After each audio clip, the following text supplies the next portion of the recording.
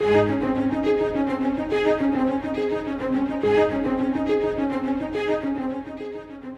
uncertain days, it is important to remember that our world is getting ready to meet God. We are all getting ready to meet Him. The King is coming. Today, we join Scott Pauley in walking through the final book of the Bible, the revelation of Jesus Christ.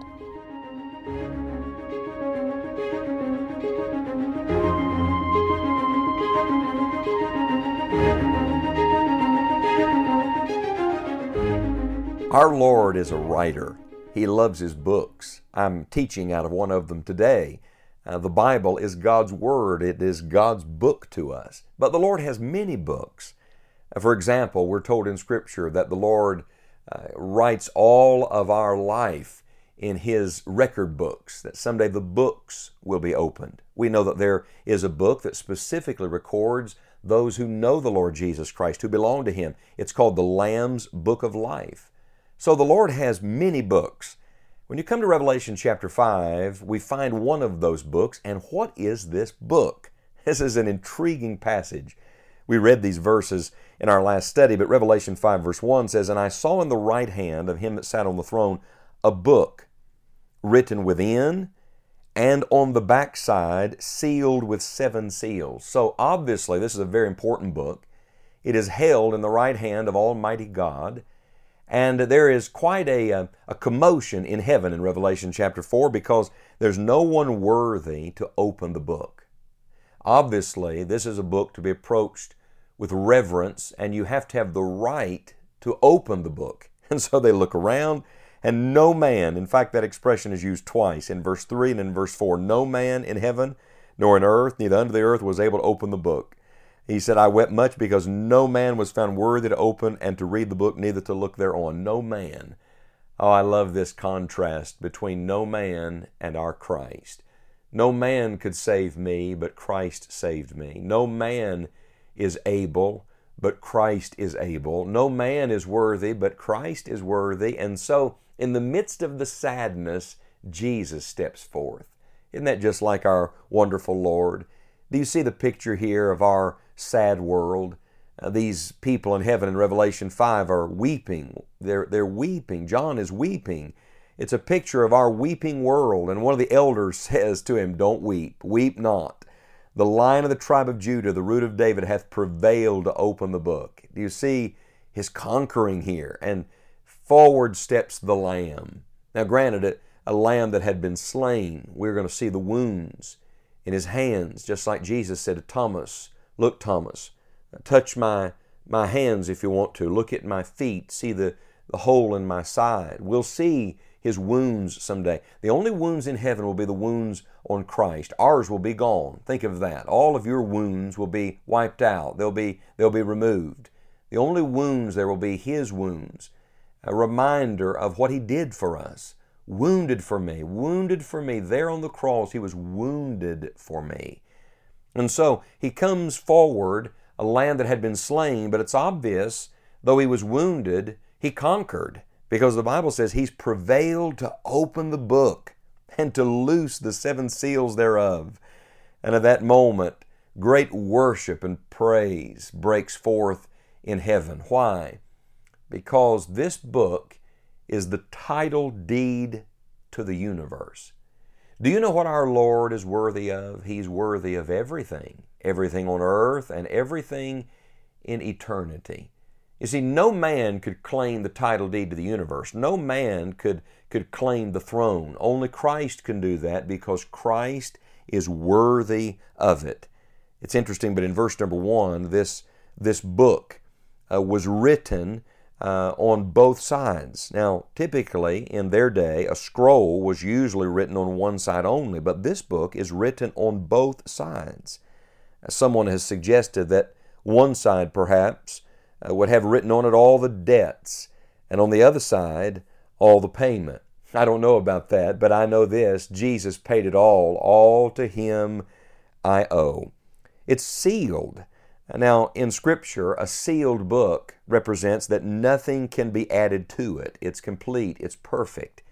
We're coming shortly to the 7 seal judgments, and that's really what these seals represent. God's perfect judgment, God's complete judgment. Only the Lord is worthy to make that happen. Only the Lord Jesus Christ has the right to rule and to reign, to make those decisions and to set those things in motion. Books like this keep coming up all through Scripture. In fact, way back in the book of Ezekiel, chapter number 2, verse 9 and 10, you see a book that is sealed and that is opened. Well, this book that we're coming to in Revelation chapter 5 seems to speak of God's great purposes for mankind. It is literally the title deed to the whole world. Now, why should that be important to us? Well, I want to zero in on these two little words today. Weep not. Weep not. We live in a weeping world. We live in a world of wounded people. We live in a world of heartache and heartbreak, of disappointment and disillusionment. But I want to say to you, dear friend, today, if you can see the Christ that John saw in Revelation 5, you can wipe your tears away. That's right. You can weep not, because at this moment the Lord Jesus Christ is on His throne. And for all eternity, the Lord Jesus Christ will be on His throne. You don't have to weep without hope today. Oh, there are moments in life here in this world where we sorrow, but not as those who have no hope. No, when the tears come, we find in the Lord the one who wipes away our tears. Someday in glory, the Bible says He'll wipe away all tears from our eyes. Isn't that going to be a glorious day? But for now, if we fix our attention on the Lord Jesus Christ instead of this world, we can find hope. There is hope in God. Now, there's not just hope someday, there is hope today. Weep not. Behold, the Lion of the tribe of Judah, the root of David, hath prevailed to open the book and to loose the seven seals thereof. He's not going to prevail someday. He already has prevailed. Why do you think John got to see this already? Why do you think the Holy Spirit told John to go ahead and write it down for us to read now? It is a reminder that we are not going to be victors, we are victors. We are more than conquerors through Him that loved us. Listen to verse number 7. The Bible says, And He came and took the book out of the right hand of Him that sat upon the throne. And when He had taken the book, the 4 beasts and 24 elders fell down before the Lamb, having every one of them harps and golden vials full of odors, which are the prayers of saints. And they sung a new song, saying, Thou art worthy to take the book and to open the seals thereof. For Thou wast slain and hast redeemed us to God by Thy blood out of every kindred and tongue and people and nation, and hast made us unto our God kings and priests, and we shall reign on the earth. Friend, if you're redeemed today, if you know the Lord Jesus Christ has forgiven your sin and cleansed you in the blood of the Lamb, then you have every reason to worship instead of to weep. Instead of being dismayed, look up, lift up your head, rejoice in the Lord. Give God praise and glory today. Worship is the only thing that is stronger than weeping. The only thing that can heal the broken heart is the wholeness of being in God's presence. Christ is reigning now, and you will reign with Him soon. He holds the title deed of the universe in His right hand, and He is going to fulfill everything that He promised. My counsel, my comfort, my challenge to you today is very simple. Weep not. I'm not saying to you there are not cause and reasons to be heartbroken in this world. I'm not saying to you to simply buck up and do better. I'm saying to you, look up and see Christ, and He will wipe away all tears from your eyes.